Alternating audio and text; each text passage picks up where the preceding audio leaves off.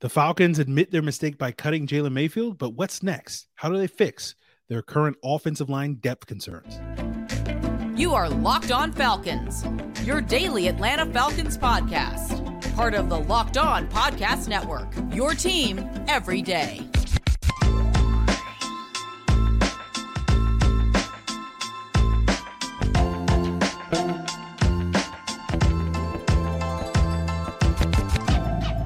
Welcome back to another illustrious episode of the Locked On Falcons podcast, your daily Atlanta Falcons podcast, part of Locked On Sports Atlanta. And today's episode is brought to you by Game Time. Download the Game Time app, create an account, and use the code LOCKEDONNFL for $20 off your first purchase. Last minute tickets, lowest price, guaranteed. And guys, if you don't know me, I'm Aaron Freeman, your very humble host. Cover the Falcons for many years, formerly at falcfans.com, RIP. You may also know me as Sirius Black and Mr. Drew. My friends call me Negative Nancy, but you can call me Mr. Drew. But you can become one of my friends by subscribing and listening to this podcast on YouTube or wherever you listen to podcasts, and becoming an everydayer and make us your first listen each and every day. So today's episode, as your first listen, is going to be about the 4 cuts that we made on Saturday, or really about one particular cut that we made on Saturday. And if you missed that news, the Falcons cut guard/tackle Jalen Mayfield, defensive tackle Justin Ellis, defensive end Delonte Scott, and cornerback Bless Austin. And sorry to Justin Ellis, Delonte Scott, and Bless Austin, not going to spend much of any time talking about you on today's episode, but we will talk quite a bit about Jalen Mayfield. But I believe the Falcons probably cut those 4 guys on Saturday ahead of the Tuesday, August 29th at 4 p.m. Eastern time deadline to get down to the 53-man roster, because they probably don't intend to bring any of those guys back to the practice squad, and thus want to give those guys potentially a head start to land elsewhere, but we'll see how that goes. But, obviously Mayfield is the most notable name here, of course. And the Falcons deserve faint praise, if you ask me, for finally recognizing the quote-unquote mistake that was drafting Jalen Mayfield in round 3 of that 2021 draft. And we talked about this with Jarvis Davis last week on the postcast or the pregame show. I can't remember which one it was. They all blur together. But we talked about how the old regime, led by former general manager Thomas Dimitroff, too often doubled and tripled down on players, Vic Beasley being the prime example of that, hoping that they could get something out of their quote-unquote sunk cost investments. And we talked about how we wanted to see Terry Fontenot be like someone who he named as a role model, which is former Ravens general manager Ozzie Newsome, who we've talked about in the past as, being good at recognizing when they make mistakes and being able to move off of those mistakes. So I think, Terry Fontenot and company deserve a golf clap for doing the thing. But I hope you can understand why I'm not necessarily, or hopefully by the end of today's episode, you will understand why I'm waiting to give them some sort of standing ovation that maybe others will be a lot more willing to do, right? Because, I felt like the selection of Jalen Mayfield was a mistake from the jump. And I also feel like every decision that this team made up until this past Saturday involving Jalen Mayfield was kind of the wrong decision, right? And I feel like they did everything in their power to kind of set him up to fail. And, I know some of the stuff I'm going to say on today's episode will be people being like, oh, Aaron, it's all about your ego and you're just only talking about how much smarter you are than everybody else, which, I don't really get why I get that criticism in the comments and elsewhere, because every time at the beginning of this episode, like I tell you guys how humble a podcast host I am.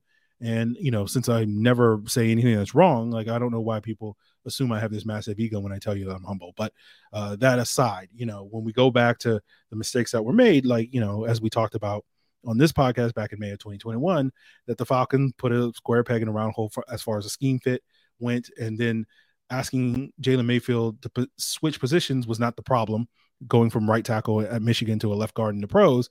The problem was that the Falcons needed a plug-and-play starter and not a project like Jalen Mayfield was, given that they had a ticking clock on Matt Ryan. And then the Falcons, I think, only exacerbated those issues by spending half of that summer leading up to that season asking Jalen Mayfield to play right tackle due to injuries at that position, rather than, playing the left guard position that they were going to wind up developing. And then that fast forward to day 1 of this year's training camp, where we found out, okay, I guess Jalen Mayfield's permanently going to move back to right tackle. And you heard me on this podcast saying, like, that's not going to help his chance of sticking. In fact, that's probably going to hurt his chances of sticking. right? And you were also heard on this podcast after the quote unquote good game that he had against Miami, at least according to some people, that performance, that positive performance, as so many people termed it, was essentially a mirage, right? And basically everybody that was sitting here telling you that Jalen Mayfield has improved, after that Miami game is basically just outing themselves as people that don't really understand offensive line play. But that being said, again, I'm happy for the Falcons that, after doing all the wrong things for the last 2 years, they finally did the right thing. But to me, the real right thing, cutting Jalen Mayfield is, not the end all be all. The real right thing is fixing the offensive line, right? In the past, this time last year, we were worried about our 5 starters. Now we're worried about, who are going to be our 3 or 4 backups, right? And so again, to Terry and them, I'm glad that you now know that you messed up. But, I may be dating myself with this reference, but knowing is half the battle. And, to me, the analogy I would use is like you have this leaky pipe, you call a plumber to fix it, they come and do some stuff, but they don't really fix the leaky pipe. And then you call them back and they come by and like, oh yeah, we didn't fix that pipe last time. And it's like, yeah, we all know, no duh, right? So fix it. Like that's really the issue. So, you're not going to get too much praise from me until you actually go and fix the issues. And right now that's the offensive line depth. And we'll talk about why that's important that the Falcons offensive line depth is, something that the Falcons can feel reasonably confident about, because there's a high probability that if it's not, if that is a weakness, that will get exposed and we'll break all of that down, guys, as we continue today's Locked On Falcons. Now, guys, it is August, which means it's fantasy draft season, and Underdog is the easiest place to play fantasy football because it is the best place to play best ball. Now, if you're a longtime fantasy owner, you experience the frustration that is, you bench a player and he goes off that week, and you start a player and he completely fizzles. And that won't happen with best ball. And if you're new to fantasy, I think best ball is the best way to get into it. It's one draft. There's no waivers. There's no trades. There's no maintenance or management. Underdog is going to set your best lineup each and every week. So the best way to try it out is with Underdog's Best Ball Mania tournament. It's the largest fantasy football contest of all time. It's back. It's bigger than ever. $15 million of total prizes up for grabs. And it includes an absurd $3 million prize going to the winner. And all you got to do to enter is visit underdogfantasy.com and find them in the App Store. And you can also sign up with the promo code Locked On to get your first deposit doubled up to $100. That's Underdog Fantasy, promo code Locked On. So as I said, I think fixing the offensive line is very important, right? And it's important to me, and it should be important for you. Hopefully by the end of the day, you'll understand. Right. So if you've listened to this podcast over the last 2 years, you probably also understand that if we're putting a Venn diagram, right, in one circle is my attitude, positive, negative, towards the Atlanta Falcons.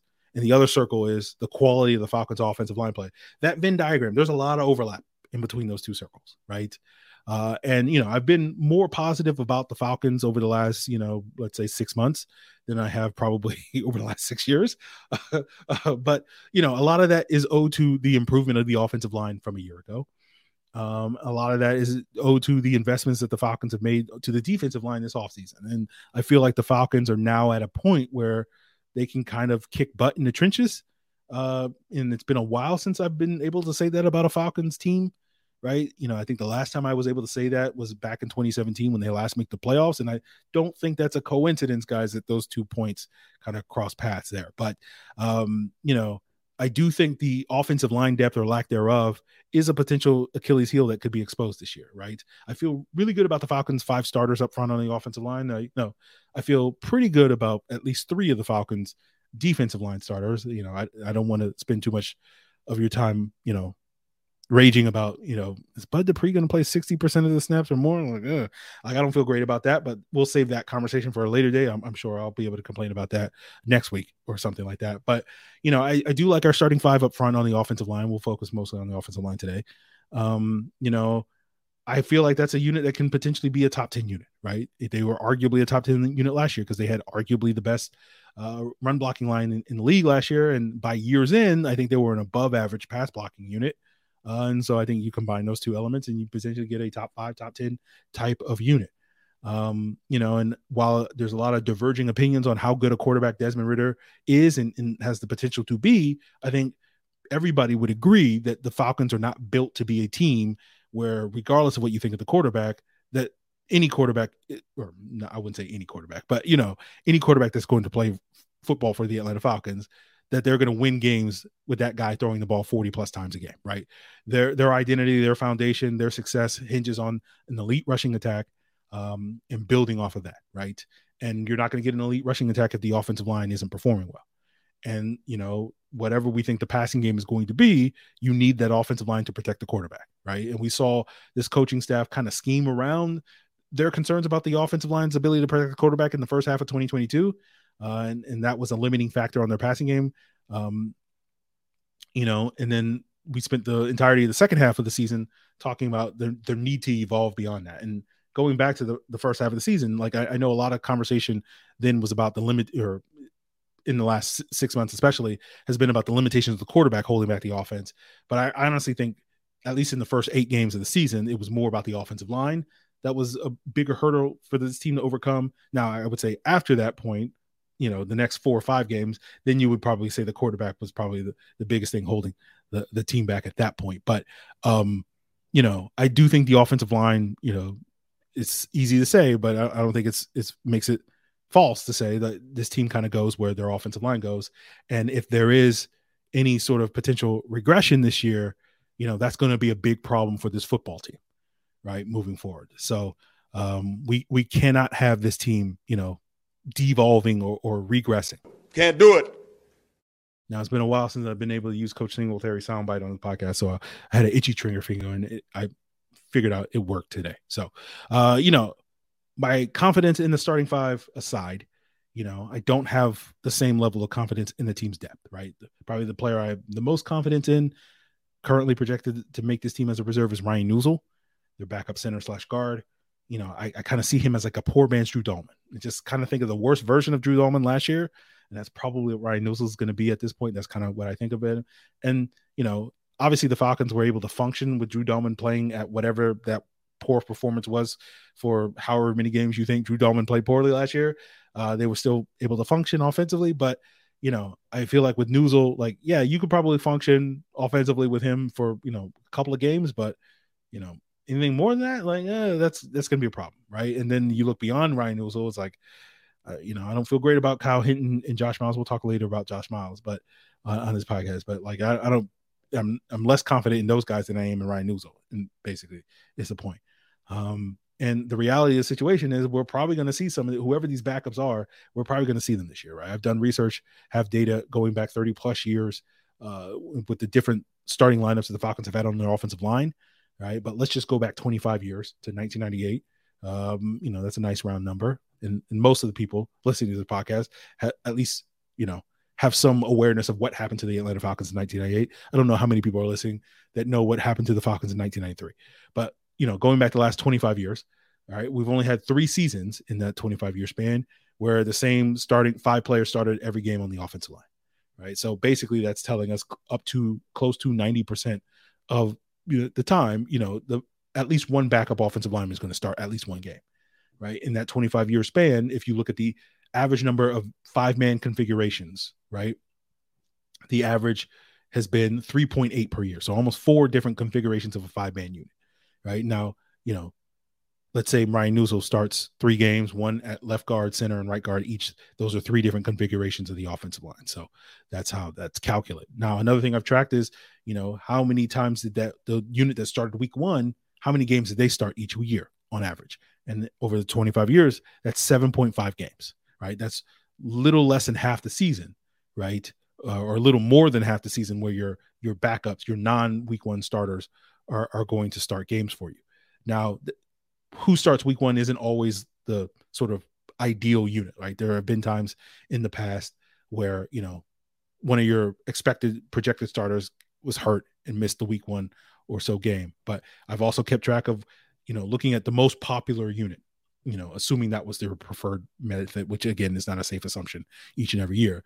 But how many games did that preferred unit, that most popular configuration start? And on average, that was about 10 games. So again, roughly 40% of the year, even your most popular unit is not going to play together. So when we talk about Jalen Mayfield, again, I'm glad that the Falcons realize that if, basically what these lessons are is like, you can potentially expect 7 to 10 games where your offensive line depth is going to matter each and every season. Right. And, I can understand. I'm glad that the Falcons now understand that Jalen Mayfield was not going to cut it for those up to 7 to 10 games. Right. But I wouldn't necessarily sit here and think Josh Miles, Tyler Vrabel, Kyle Hinton, and Ryan Neal are. I feel better about those guys than I do about Jalen Mayfield, but it doesn't mean I feel good about those guys. So again, you've identified the leak, but now you got to fix it. So, we've been talking on this podcast since the end of May that swing tackle is probably going to be a position of need to address at the end of the summer. We're now at the end of the summer, and it's a position of need, right? We also spent a lot of that time since then talking about, potentially shoring up our wide receiver core with the Corey Davis at the end of the summer. But then we all watched Mac Hollins, run that 8-yard out route against the Bengals. And, Corey Davis, I think, saw it too, and then retired 5 days later. I don't think that's a coincidence, guys. He was basically, I can't compete with that. Can't do it. So Corey Davis, tangent aside, I've said many times on the podcast that when it comes to this current regime run by Terry Fontenot and Arthur Smith, I will hold my applause to the end. And while I haven't agreed with every choice that they've made along the way, I do generally feel good about the direction that this team is going. But feeling good about the direction of this team doesn't get Vita Vea blocked, doesn't get Jeffrey Simmons blocked, doesn't get Daniil Hunter and Brian Burns blocked, right? You need guys that can block those. And again, that's not an easy task to do. Our starters can barely block those guys, right? And so finding backups that can also hold their own against those guys is certainly not easy. As I've said many times, there are not 160 good offensive linemen in the league. 160 being, all 5 starters for all 32 teams. But, that ain't it is my problem watching them on Sundays. But you know what I'm saying? Like, your job is to fix it, right? And so that's what needs to be done. And so, we've recognized this as an issue here in terms of the offensive line depth for months. When it comes to specifically Jalen Mayfield, I've recognized it for years that it was an issue. And because you guys are everydayers here and, you agree with everything I say, of course, you also recognize that as an issue. And so now as the time has arrived where you got to fix this issue. Right. And so I don't want to necessarily end today's episode on a negative note. So we'll wrap up by basically saying, hopefully later this week, when we get to Wednesday, Thursday, right, I'll be able to come on this podcast and say the Falcons signed this guy or traded for this guy. And, I feel much better about, not just, hey, the direction the team in general is going in. Like, I feel like, okay, we did as good as we could to sort of fix this problem, right? We plugged the leak, and hopefully, a more permanent fix may resolve itself come March or April or whatever. But, over the next 6 months, we did it as well as we could do. So hopefully that is a conversation that we're having at the end of this week, but we'll sort of have to see. The end of today's episode will be talking more about what I saw in the All-22 in the Steelers preseason game, the Falcons versus Steelers, in case you didn't catch that. As much as I want to talk about Nick Herbig, we will not be talking about Nick Herbig on today's episode. But I do want to wrap up today's episode giving some love to some players that I think deserve some love that have not gotten enough love on this podcast. And, coming off of this last preseason game, I thought stood out that I think deserve some love. And we'll get into that as we wrap up today's Locked On Falcons. Now, guys, buying tickets to events shouldn't be stressful. Game Time is a fast and easy way to buy tickets for all your sports, music, comedy, and theater events near you. With killer deals on last-minute tickets and their best price guarantee, you can stop stressing and start getting hyped for all the fun that you're going to have. I love Game Time because not only when I click on a venue, I can see the view of the event that I'm trying to purchase tickets for from where my seats are going to be purchased at. And it's also easy to find those flash deals and last-minute tickets on their platform. Those flash deals mean that you don't necessarily have to plan months in advance. You can get tickets to football, basketball, baseball, concerts, comedy, and more right up to the day of the event, and you'll always get the best price guaranteed. If you find tickets in the same section and row for less, Game Time will credit you 110% the difference. Snag tickets without the stress with Game Time. Download the Game Time app, create an account, and use the code LOCKEDONNFL for $20 off your first purchase. Terms apply. Again, create an account and redeem code LOCKEDONNFL for $20 off. Download Game Time today. Last minute tickets, lowest price guaranteed. So I want to give another shout out to the everydayers here that, listen to this very humble podcast host each and every day. And I want to give you a heads up of what my plans are for the rest of the week. Arthur Smith did say on Sunday after practice that, they weren't intending on making any moves till Tuesday. We'll hold you at your word, Arthur, because if you mess up, then it's going to completely ruin the podcast for the next week, all my plans for the next couple of days. But that probably means that tomorrow's episode will be able to get one last 53-man roster projection. That will be the Monday night episode here on YouTube, or Tuesday on your preferred audio platform. Then Tuesday night's episode on YouTube, Wednesday on your preferred audio platform, should be breaking down all those cuts that are made on Tuesday afternoon or morning. Then the following night, Wednesday night, Thursday on your audio platform. Hopefully that's when we're singing more positive praises about, hey, look at all these great waiver claims and signings that the Falcons made to shore up their offensive line, shore up other spots on their roster. And that leaves an opportunity potentially for a Friday mailbag or something like that to wrap up the week on Thursday night and or Friday. And of course, you can send in your questions to be answered on that podcast via Twitter at Locked On Falcons. Leave a comment here on Locked On Falcons YouTube channel. Hit me up in the Discord, Locked On Falcons Discord, the link in the description below, or you can send an email to lockedonfalcons@mail.com. So to wrap up today's episode, want to shout out a couple of guys that I took note of watching the all 22 of the Falcons-Steelers game that I just don't think have gotten enough love and may not get another opportunity to give them love on this podcast, given what's on the horizon with final cuts and whatnot. And those three players are Keelan Harris, the wide receiver, safety Lucas Dennis, and tackle Josh Miles. And Keelan Harris, everydayers know that when we had Matt Waldman of the Rookie Scouting Portfolio on the podcast back in May, he was comparing Keelan favorably to Olamide Zaccheaus, and on that recommendation alone, I watched him at Oklahoma Baptist, and I was like, I like this guy. And of the literal handful of undrafted free agents that the Falcons brought in this summer, he was one of the guys that was high on my list of guys to keep an eye on heading into camp, but seemingly had a pretty quiet camp, but I thought was much louder in this preseason finale against the Steelers, right? He led the team with 6 catches on 8 targets for 71 yards. And I thought he could have probably had a lot more catches than that, right? I thought he did a great job working out of the slot with the starters in this game. JJ Arcega-Whiteside and Josh Ali were the other 2 starters on the outside. And I thought Keelan Harris did a really good job finding those soft spots in the zone between and behind the Steelers linebackers in this game, and could have had more targets.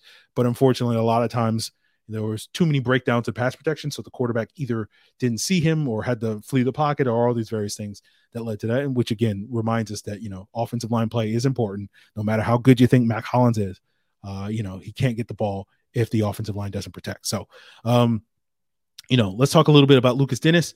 We saw him make that great interception against the Dolphins in week 1 of the preseason.